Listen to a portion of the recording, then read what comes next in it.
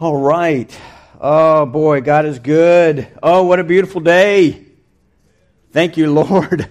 Is spring finally come? Oh, I hope so. Hope so. We should have just had church outside today. We need to think about that. Oh, it's so beautiful. So in two Sundays from now is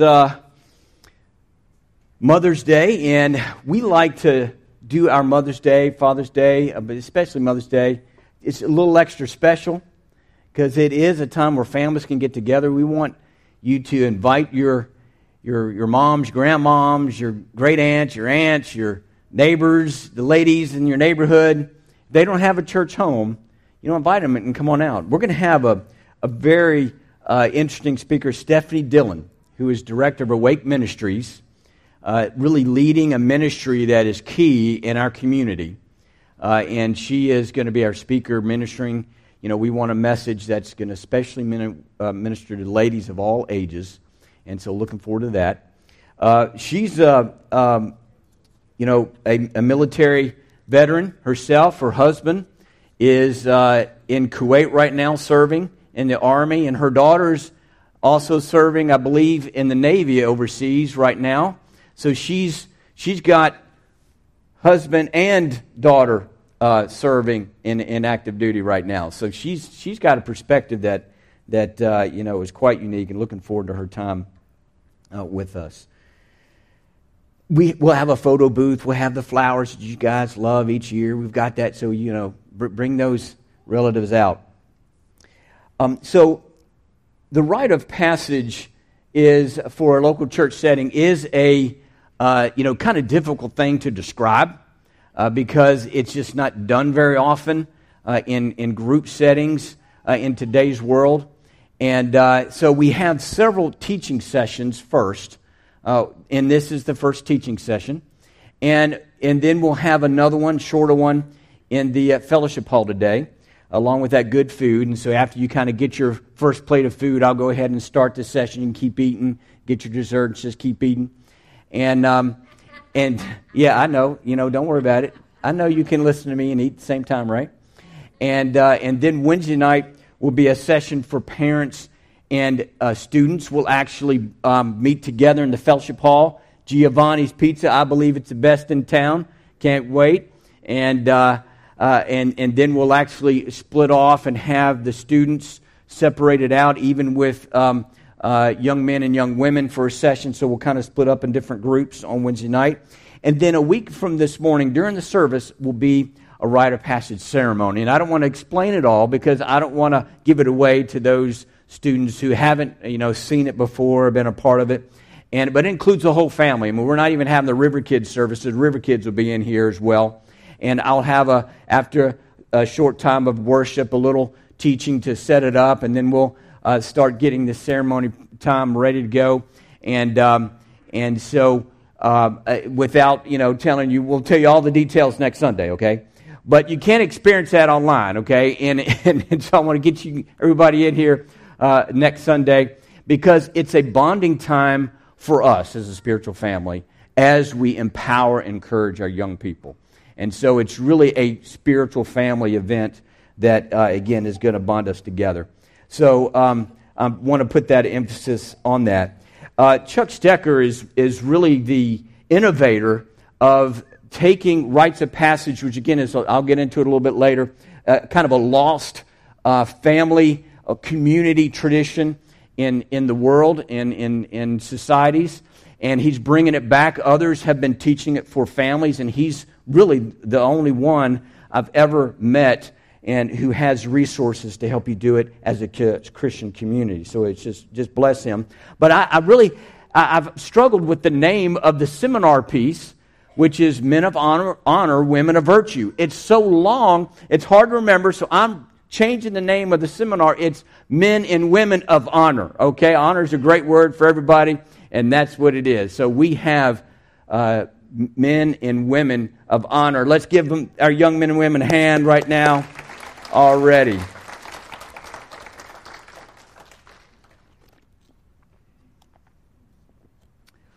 There's a lot of good resources out there for men and women.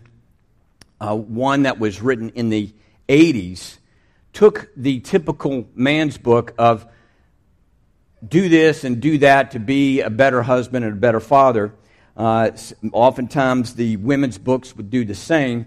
And Gordon Dalbey did a book called Healing the Masculine Soul. And he tells a story in there early on in the book. And in this book, he goes deeper in the heart of a man.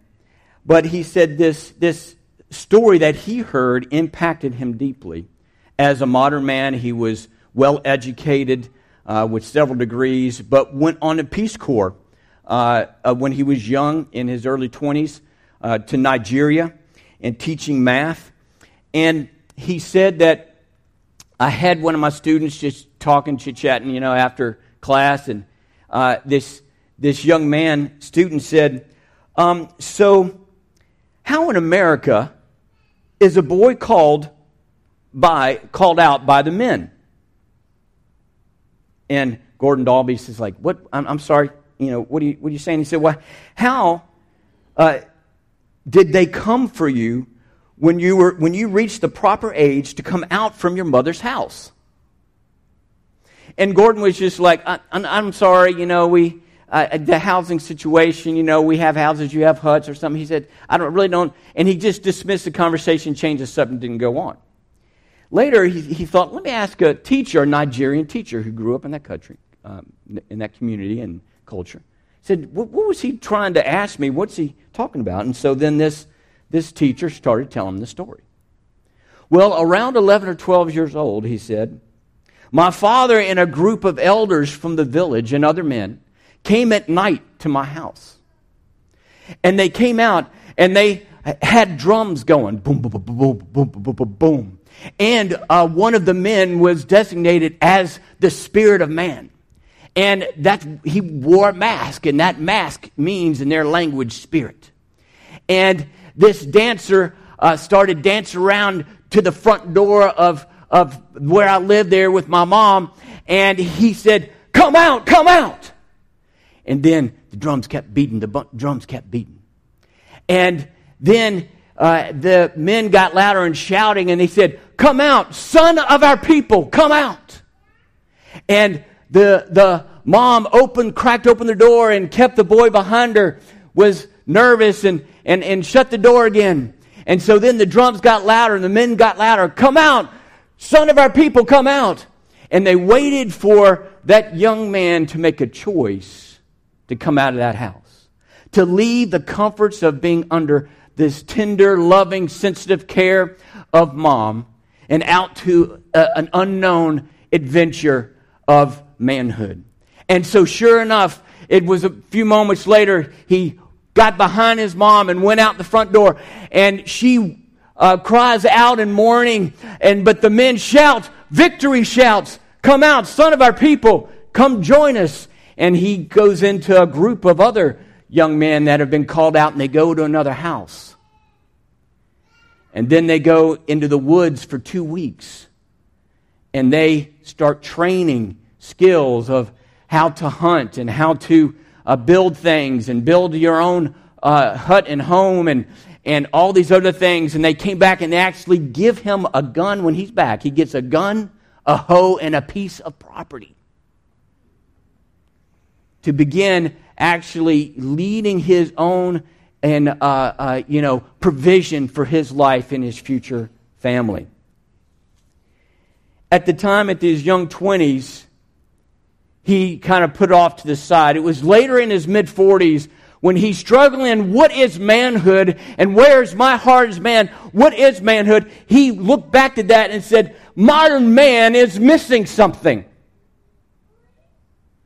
We don't know how to answer that question. When did the men call you in to their community as men? When did the change happen? I've seen on National Geographic, maybe you as well, there are cultures still in Africa that you have to go kill a lion as, a teenage young man, and then that brings you into the fold, of manhood. I'm glad we don't have any lions around Shelbyville. But this is actually known throughout centuries and centuries in cultures and peoples all around the world. And modern Western culture has missed this, and therefore, unfortunately, has caused a period of confusion and aimlessness in our young people. In Jewish cultures, there's the bar mitzvah for the 13-year-old boys to step into adulthood, and they develop later the bat mitzvah for the young ladies, and that is a son or daughter of the law. And what was happening is, this was after Christ when these things developed, early as 6th century, and then later and kind of kept developing. But what was happening is they needed to make a decision: when can a boy be part of the group of men who's going to lead the worship service? Because you were required to have 10 men for a worship gathering. So how do we count? And if we're a small community, when can we start counting somebody? Because if you don't have 10, you can't have a worship service. And they said, well, if you're 13, you have the capability and ability to memorize, learn, and study the Hebrew prayers and scriptures required to be part of the praying leadership and reciting the scriptures during the worship service. So that's how they started that, and that's why they started. It's a big party today. We hadn't really known much of this personally, and we moved from Kentucky to Philadelphia, around the Philadelphia area, where there were a lot of Jewish people in our county, right outside the city limits of Philadelphia. And so our boys came in there. Their first grade was 7th grade at the public school. First time they'd been in public school. They had been in homeschooling, and they met Jewish friends. So we had to buy them a nice blazer because they were going to bar mitzvahs that year, to their buddies' bar mitzvahs. Getting our sharp in these big parties that they would go to. In Hispanic cultures, you may have heard of quinceañera. And that's at age 15. They have a big celebration, and the young lady gets this big dress, and she has almost like a wedding party, and the girls dress up with her, and they even have some boys kind of like a courtyard, like almost like a wedding type thing, and they're celebrating her transition from girlhood to womanhood and honoring her beauty. So I'm going to ask you, when did you know that you were no longer a child, and when will you be considered a young adult? So what makes this complicated is kind of what happened in our world with the Industrial Revolution. Because it was fairly simple to grow up in an agrarian farming setting throughout the world, and you were needed. The older you got and stronger you got and more capable you got, you were needed on the farm. And so you got into learning skills at an earlier age. I know in Amish land, we lived in Pennsylvania, Lancaster County, and they have school that goes up to 8th grade, and the boys start their trades, even in farming or carpentry, after 8th grade. And the ladies, they often go into schooling longer than that. And so one night we lived among Amish farms and Mennonite farms, and the farmer two doors down, I could see it. It was late at night. It was a cold, windy night. He was down there with the lights on. And yes, they do have tractors. They have to have with certain rules where he can only use the tractors, not in the field, but around the barns. And he had lights on. I got my coveralls, went down there, and to help him out, there was had been a water pipe bust down there, and there was mud, and his tractor was stuck, and he was borrowing another tractor, and I went in there in the other tractor to help out, and it was this 10-year-old boy driving the other tractor. And it was so late, he said, well, why don't you go to bed, son, and, neighbor Stephen will help. We sell our young people short and say they're too young. They can't this, they can't that. No, they can, folks, they can.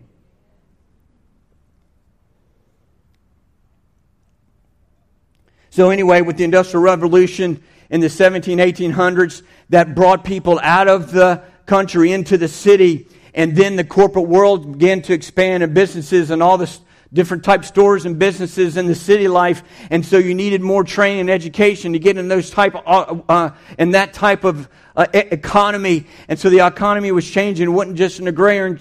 So you needed more education, you need more training. And so now it's gone so far that you sometimes need not only 4 years of college, you need master's degree to get a real job, a decent job. And unfortunately now the trades are hurting like never before. I talked to business owners in construction and other trade jobs, and they're saying, I can't get work, and all I've got is me and this other old guy, and we can hardly, lift this and that, and I'm going to retire soon. I don't know who's going to do the work, folks. And these are good skills that take a lot, careful apprenticeship, and they pay well, and there's a whole segment, and I'm going off tangent a little bit, just a little,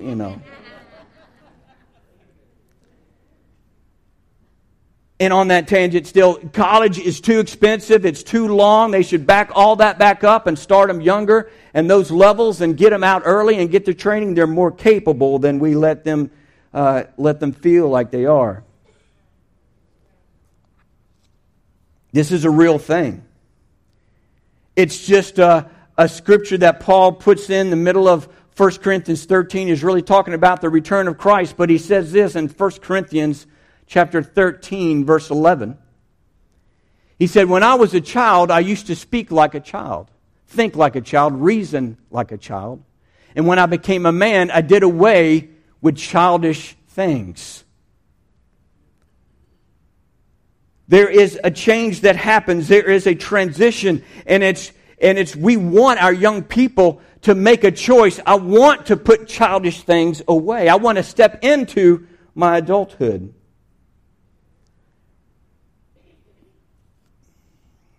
So in the 1900s, we had to capture what was happening among young people, and so psychologists brought about this new term called adolescence. And it's a term that's used. It's not necessarily a bad term or something, but this is how they described it. That period beginning with the onset of puberty until adulthood that is marked by confusion and rebellion. And then they would rarely define adulthood, when it happens, how it happens, how long is this phase. And unfortunately, like what we're finding, young people's bodies are changing between anywhere from 10, 11 to 14 or so years old. But they can't really do adult things till you at least graduate from high school, maybe even trade school. And you're saying, no, you can't. You're not old in this for, 10, 12 years? What kind of bad habits and do you develop? What kind of good habits you don't develop is you're just doing minimal of your capabilities and are viewed as too young for this and for that. I want us to look at some terms here and not get them mixed up. And they do work well together, and that is adulthood.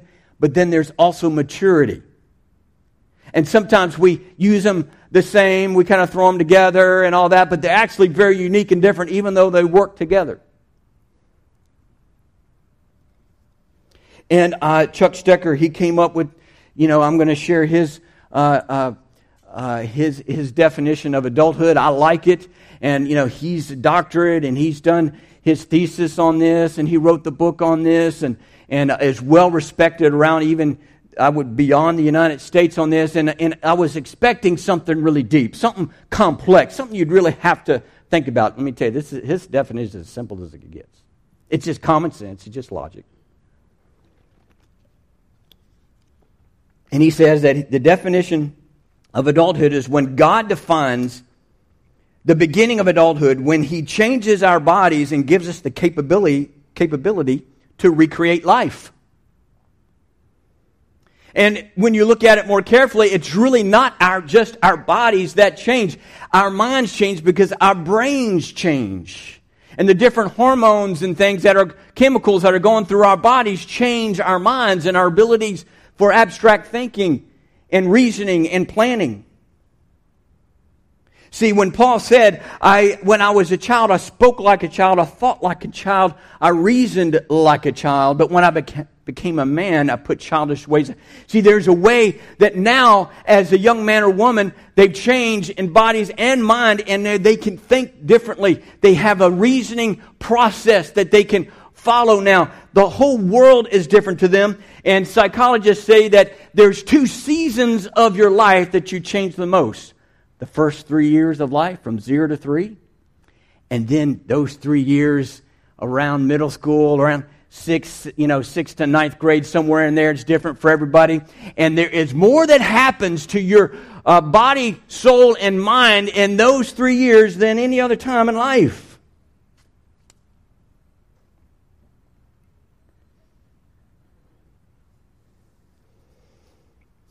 So Dr. Donald Joy was one of my favorite, probably was my favorite professor at Asbury Seminary. He wrote 17 books, and they were all about family, discipleship development, human growth and development, and how you do ministry in the family.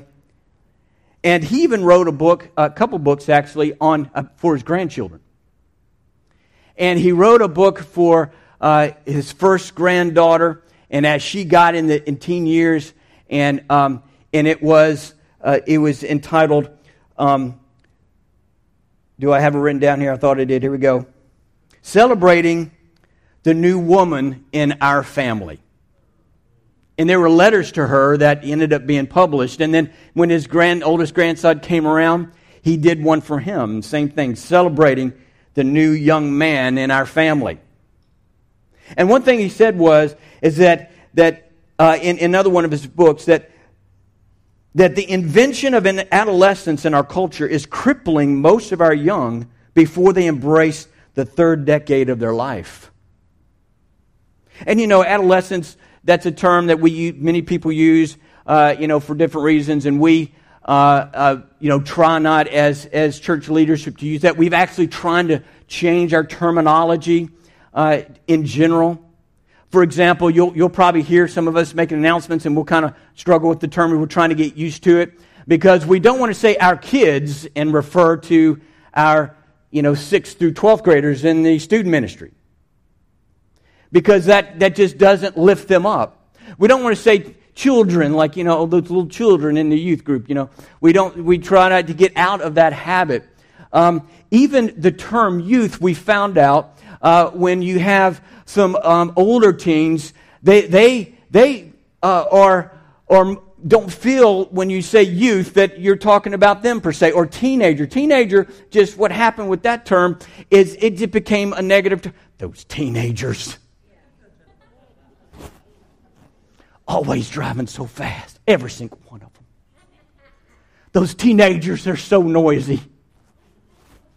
And it just got a negative connotation. But hey, if you're 13 or 15, you're in your teens, right? You're a teenager. But we're just trying to get it out of our vocabulary so it doesn't associate with those teenagers.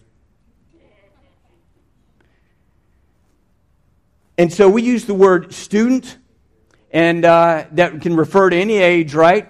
And we like young people, young adult, young man, young woman. And those are terms that we are using and changing here. I mean, I just want to tell you, I don't know if you've spent much time with, the youth group, and they have games sometimes, and try tackling Mark Safi. That guy has the biggest shoulders and strongest legs, and I thought I was tough, and trying to take him down is like trying to take down a rhinoceros. You don't call him a youth. Hey, youth. I want to tell you, David Bates can grow a better beard than 4 or 5 of us men put together.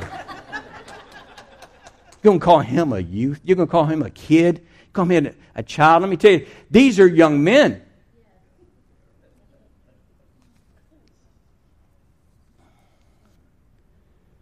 So there's this, so let's talk about, so we're seeing that when you take that definition of adulthood, that happens quickly. That's not a 10 or 12 year, but maturity is a long process, isn't it? And we all are maturing no matter how old you are. And so it's a lifelong process. Let's look at Hebrews chapter 5, verse 14.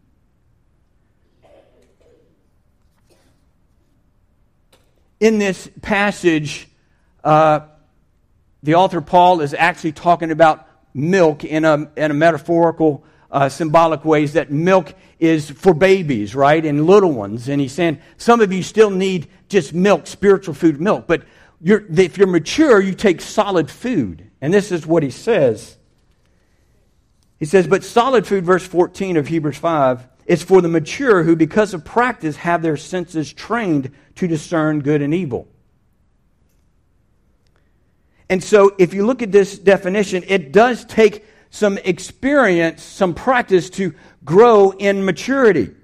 If you look at the scripture, you say, that you actually do what you say you're going to do, that you're a person of your word, you have integrity like that your actions speak louder than words, and as Jesus taught often, that you judge them by their fruits, right? By their life and their actions, not just what they say. And that's one of the signs of a mature person.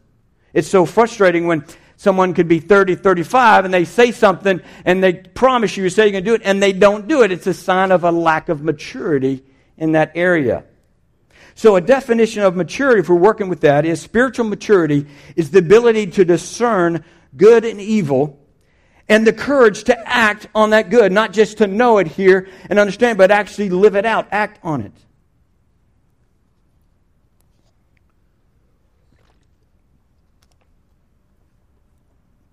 I want to go to a story of Jesus at 12 years old. Why? Because his ministry hadn't started yet. We really only get one snapshot of his growing up years, and we get it at age 12. That's significant to me, folks. Other than that, we don't have any other stories in scriptures about his maturing or anything like this, but we do get it at 12. And I think it's because it's an example of how he stepped into adulthood.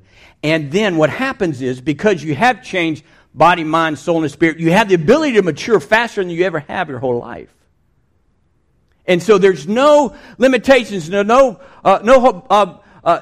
reason just to go for it and to be as mature, strong in character as you can get. So this is an honor, a man of honor, Jesus at 12 years old. And it's in Luke chapter 2. And I'm kind of going to tell the story first before we get to a few scriptures. And it's, they lived in Nazareth, his family. They would do this travel down to Jerusalem several times a year for the special feast. This was the Passover feast. And Jesus, and they're there for several days. Passover this year just ended just the other day. It lasts about 8 days or so. So they might have been there a week in Jerusalem. And then they get in the caravan back. It says that the parents just assumed he was with the... So, families all from Nazarene and all, they probably all gathered together, and they would go in a big group. Could have been over 50 people or more. And so they all left, and it was a day in traveling, they realized that Jesus wasn't with them. And so the parents go, oh my God, we can't find him.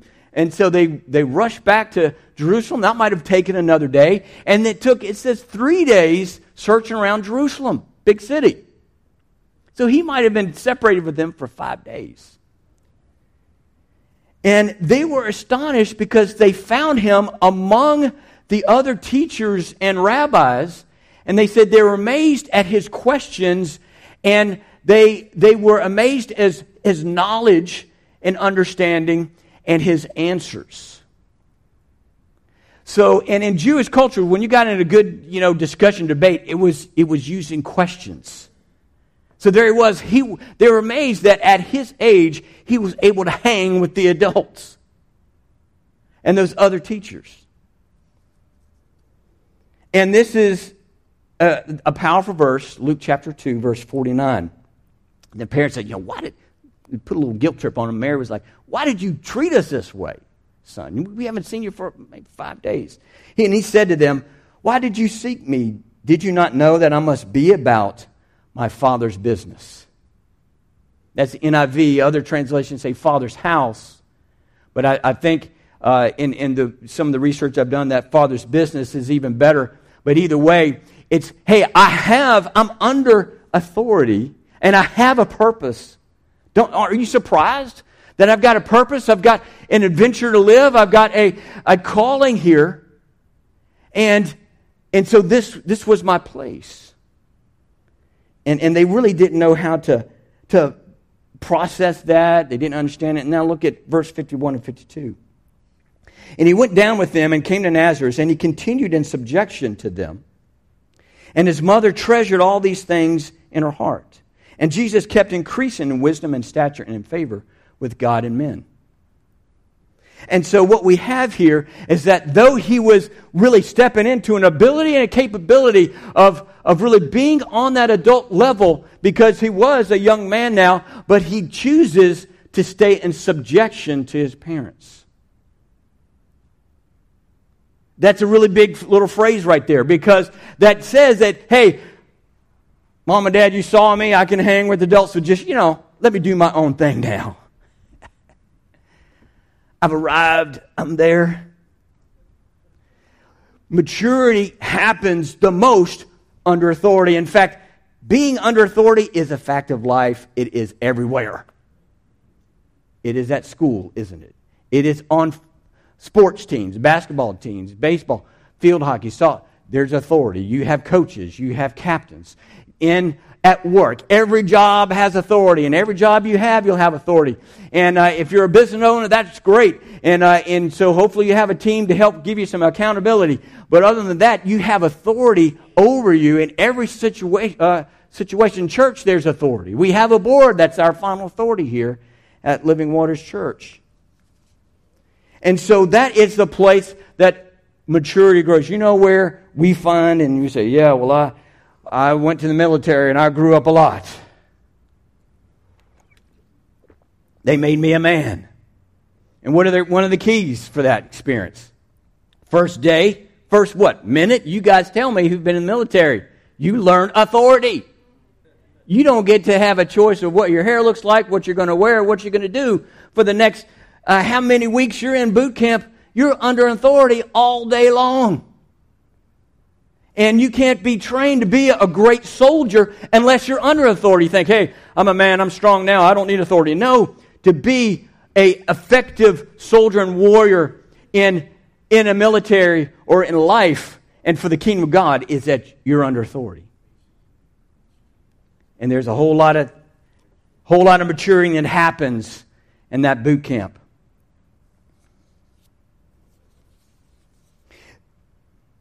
This Wednesday night, I want to dig into some things a little more deeply. One is a term called individuation versus independence. Yes, young people of all centuries, since even in Jesus' story here, there is this desire to grow up and find your gifts and your strengths and your identity, to get in that flow. And it's in a search for identity, and it's a search for who you are. And that can be called individuation. But independence is saying, I don't need you, Mom and Dad. I don't need you. I don't need anybody. That's not good habit to get into at any phase of life, because we're better together and we need each other. So I want to talk some more, like I said, probably on Wednesday night, about the release in our parenting phases and releasing our young people into the phase that they're in at that time. There is an unusual set of ages in the Bible that I want to refer to right now and put an image in your mind here. That we have this in this particular age isn't in the Bible per se, but we say this, there's an age of accountability, it seems, in the Bible, where that young person before God is being held accountable to God for their attitudes and their actions. And it's hard to pinpoint that. We have this story of Jesus. And then in Moses, we have a couple of things that he did when he began God's people and he got it set up. He said 20-year-olds can be drafted in the military. And they did census and counted all the men 20 years old or older. And then, if you remember, God steps in the picture here, because when these soldiers, those leaders, got afraid when they spied out the land and they said, oh, we can't, there are giants there. And they chose not to go into the promised land because of fear. they were judged, were they not? And they were judged from 20 years old and older, ended up wandering in the desert 40 years and all died out. So that tells me, perhaps in God's eyes, there is this accountability for 20-year-olds and older, that's some kind of final release. They have full accountability before God for all their actions. So even though in our family, we did a rites of passage when they were in the junior high years as a family, I sat my boys down when they had turned 20, and I said, hey, you're 20 now, and I release you from my parenting authority, from our parental authority.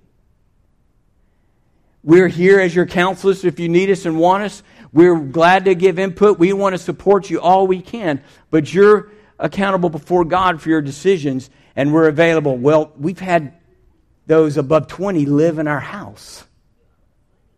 How do you handle that? I figured it out. I got a plan. Because I've had those that are older than 20 live in I got a 24-year-old live in my basement right now temporarily. And so what it is you've got landlord authority. Yeah. I own that house and property. And it doesn't matter if you're carry my name, if you're some other young man or woman who's has an able body, and then you're going to help out cleaning the kitchen, either cooking or cleaning, you're helping. In this yard, if you step in any blade of grass, and you get to help cut it in the spring and summer. Because that's called landlord authority. I own that bedroom. You can't do anything you want to in there. When mom says it's time to clean it, you obey her, not because she's your mom, but because she's the landlord, and she said, clean it this weekend. And they know that up front. And that helps a little bit.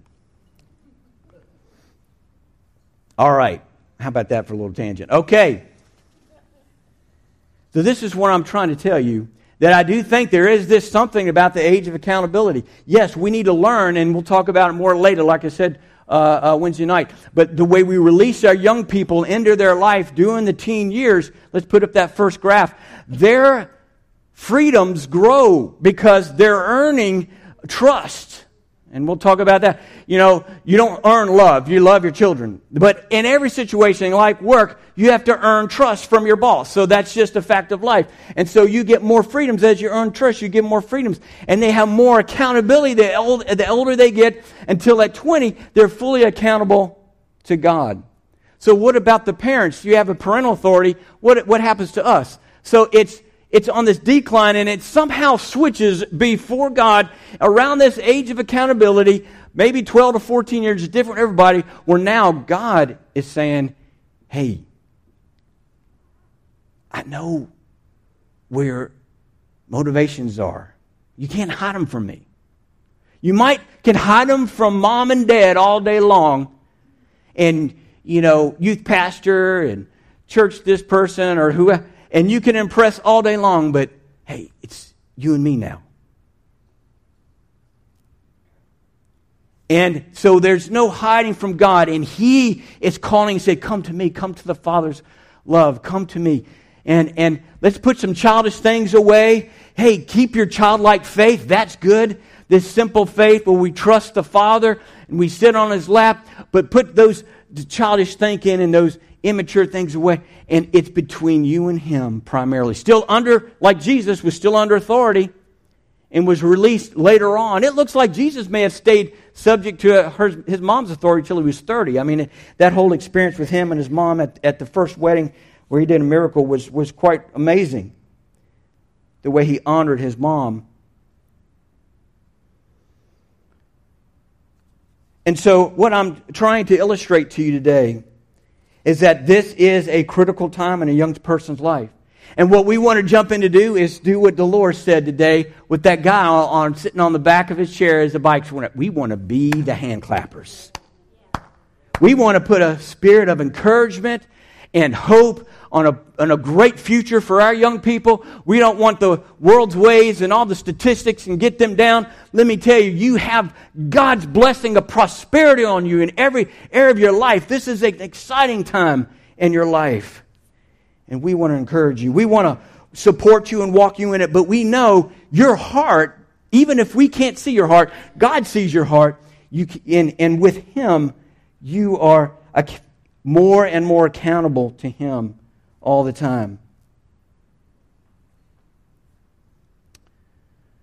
So there's these terms that Chuck Stecker has developed to help distinguish, and I'm glad he has. Is that it's the vision of Living Waters Church to be an intergenerational church, not necessarily just a multi-generational church. Well, isn't that the same thing? Go ahead and put that up on the screen for me. Because a multi-generation church will have a nursery, will have a children's ministry, will have a student ministry, and maybe a young adult, college age, maybe, adult Bible studies and so forth. And what has happened is those are silos and they don't connect. And so young people can graduate out of high school and feel like, well, my church is gone because I had a great youth group experience. And what many pastors are finding and are writing about, we know how to raise good kids in church, but not necessarily raise mature young adults for church. And the stats are horrible when you see how many young people leave the church. Many of the surveys say 70% up to 90-some% leave the church after high school. And so we want to break down those silos. We want to say we have interlinking. We are connected with the different generations. We do have specific needs in each generation, so we have those ministries, and at the same time we connect those ministries as well. And that's called an intergenerational church. I have a couple more scriptures I want to refer to and for our young people before we break for the fellowship hall. But I want to go take us back a few months to a ministry we did back in October. And I want to offer that ministry here again today. It's called the Father's Blessing. And it's something where God the Father speaks an encouraging and release blessings over us. Sometimes we may have felt this from our earthly father. Most times not. Sometimes we may get it from other spiritual fathers in our growth in life, but sometimes not. Chuck Stecker, isn't the first one to talk about Father's blessings. In fact, for me, it was Doc Shell. And I was on the back row, and he was here in the 90s, and he was talking about this important ministry that he's seeing God bless and release. And I'm thinking, man, what is it? What is it? And he said, today we're going to be ministering the Father's blessing. And I was like, what? And what he shared just opened up my heart. I said, yes, this confirms so many things. The power of the Father's blessing. The Heavenly Father often using either earthly or natural spiritual fathers. And you see it all in Scripture, how you have the God of Abraham, Isaac, and Jacob. The God of the generations, the God who puts, as these patriarchs would speak over their children, blessings, to release blessings over them. You see it with Jesus. He blessed the little children when he would get close to them. And when he ascended to heaven, he was blessing the disciples as he was ascending. The last thing he did was blessing people. And so there's this power of blessing. And Chuck Stecker, I met him back in early 2000s, and we did the Rite of Passage events. And on the Father's blessing service, a man who was in his mid-70s, was an inventor, had developed his own business through this invention. He was into Russia missions, had helped many small groups with curriculum that he would send online, and he would visit Russia mission. Just one of the most respectful men you'd find in the community. He came down that morning, he said, I live and sleep in the bedroom I was born in. But I don't ever remember receiving a Father's blessing. And I want one today. And so this whole ministry of Father's blessing is important to receive for men and women and moms and dads. It doesn't matter how old you are. And so in October, I did this teaching, and we did it. And we had a handful of chairs down here with spiritual fathers and couples down here blessing people. After the service, in this room, it's got a little number over the door, number 12. There'll be a couple men in there willing to do that this morning if you weren't here that day. And you want that because you want to be sure that's flowing from you, through you, to your children and grandchildren and those that you're in connection with. So that's available to you this morning. You know, Jesus had, it looks like two of these kind of powerful blessing moments himself. When Jesus started his ministry, he was getting baptized by John the Baptist in the Jordan River. And suddenly people heard this voice as a dove came on him and said, "This is my son, who I am well pleased, whom I love, and in him I am well pleased." I love my son, my daughter. I'm proud of them. And he belongs, and she belongs to me. This happened again when he was on the Mount of Transfiguration much later in his ministry, and his three buddies were with him, and they were freaking out, seeing him turn into this glowing light with Moses and Elijah, and this voice cries out, it speaks out again. Jesus must have needed those moments. This is my son, whom I love, in him I'm well pleased. And so again, we offer that to you, and you can go to this room and have that available to you.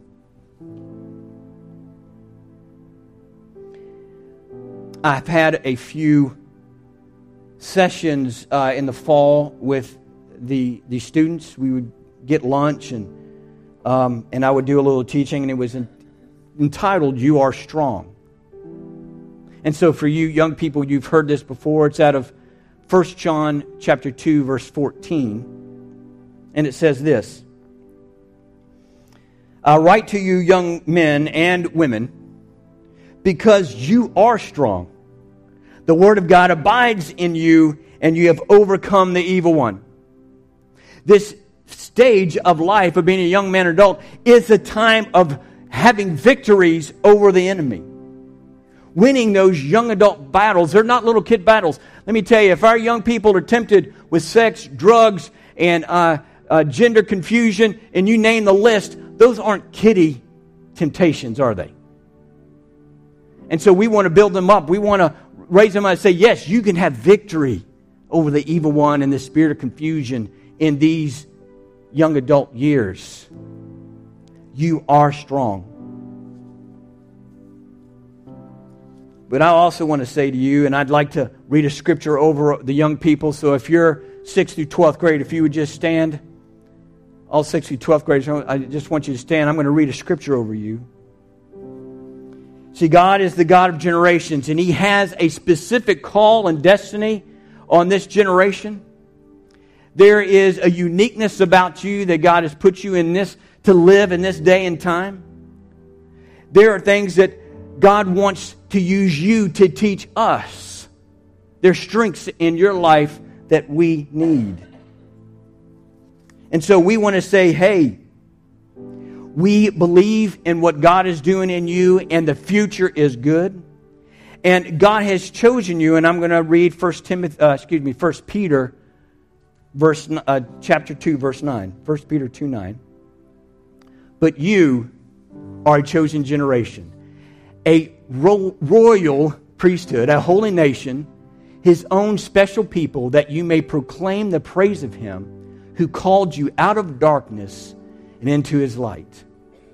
So the darkness of this world and the confusion of this world and the all that's going on there, you can walk in His marvelous light and see with clarity. You can live like royalty. You can be holy. You're a special people. You're chosen for such a time as this. We need to be careful, folks. I've said it because there's things happening in our country and our culture. And oh man, I just feel so bad for the teenagers and what they're having to grow up with. And that's true. I mean, our empathy is hard. But let's not discourage them, folks. Because God chose them for times of this to be victorious over the evil one. So let our compassion be there, but let's be encouraging at the same time.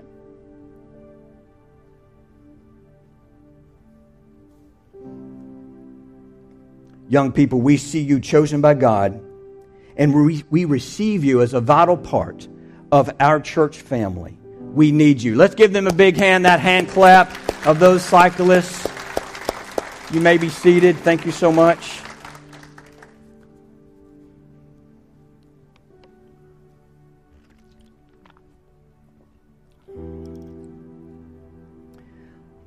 I'm going to say a blessing on the food and those who want to stay for some more worship. And I'm going to ask the altar ministry teams go ahead and come up right here.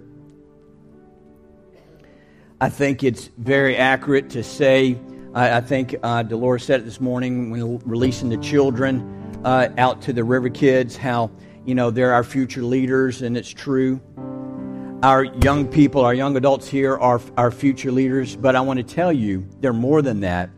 They are ready to step into adulthood and grow in their maturity at a rate that the world does not expect, to be servant leaders among us now. And so when you're talking about young adults, let's get the practice and habit of it. If you're going to say they're our future leaders, but add on there too. And they're our current leaders, influencers right now.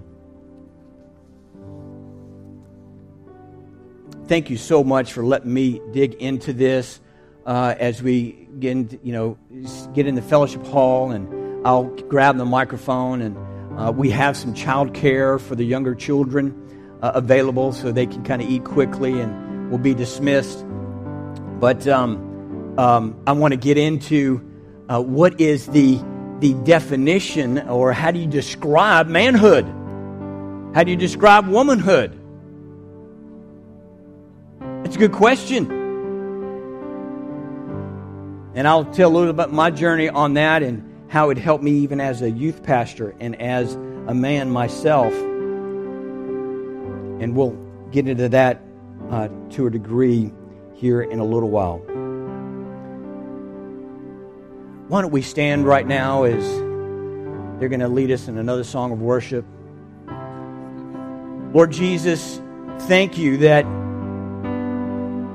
your Holy Spirit is working and drawing us to you.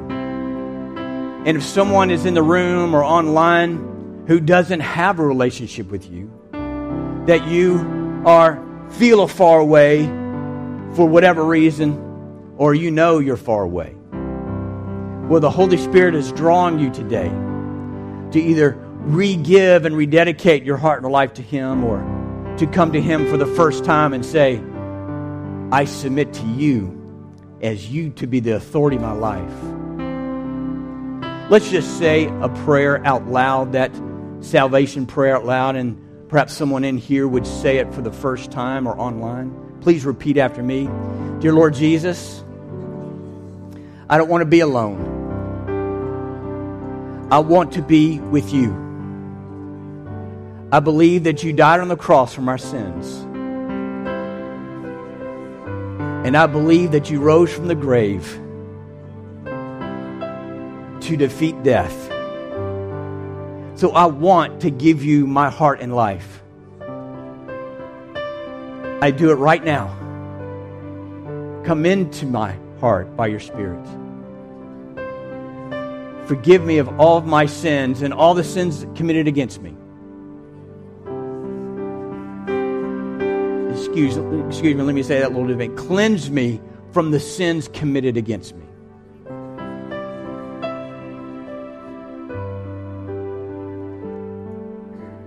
I'm clean because of you. I'm new and I'm alive because of you.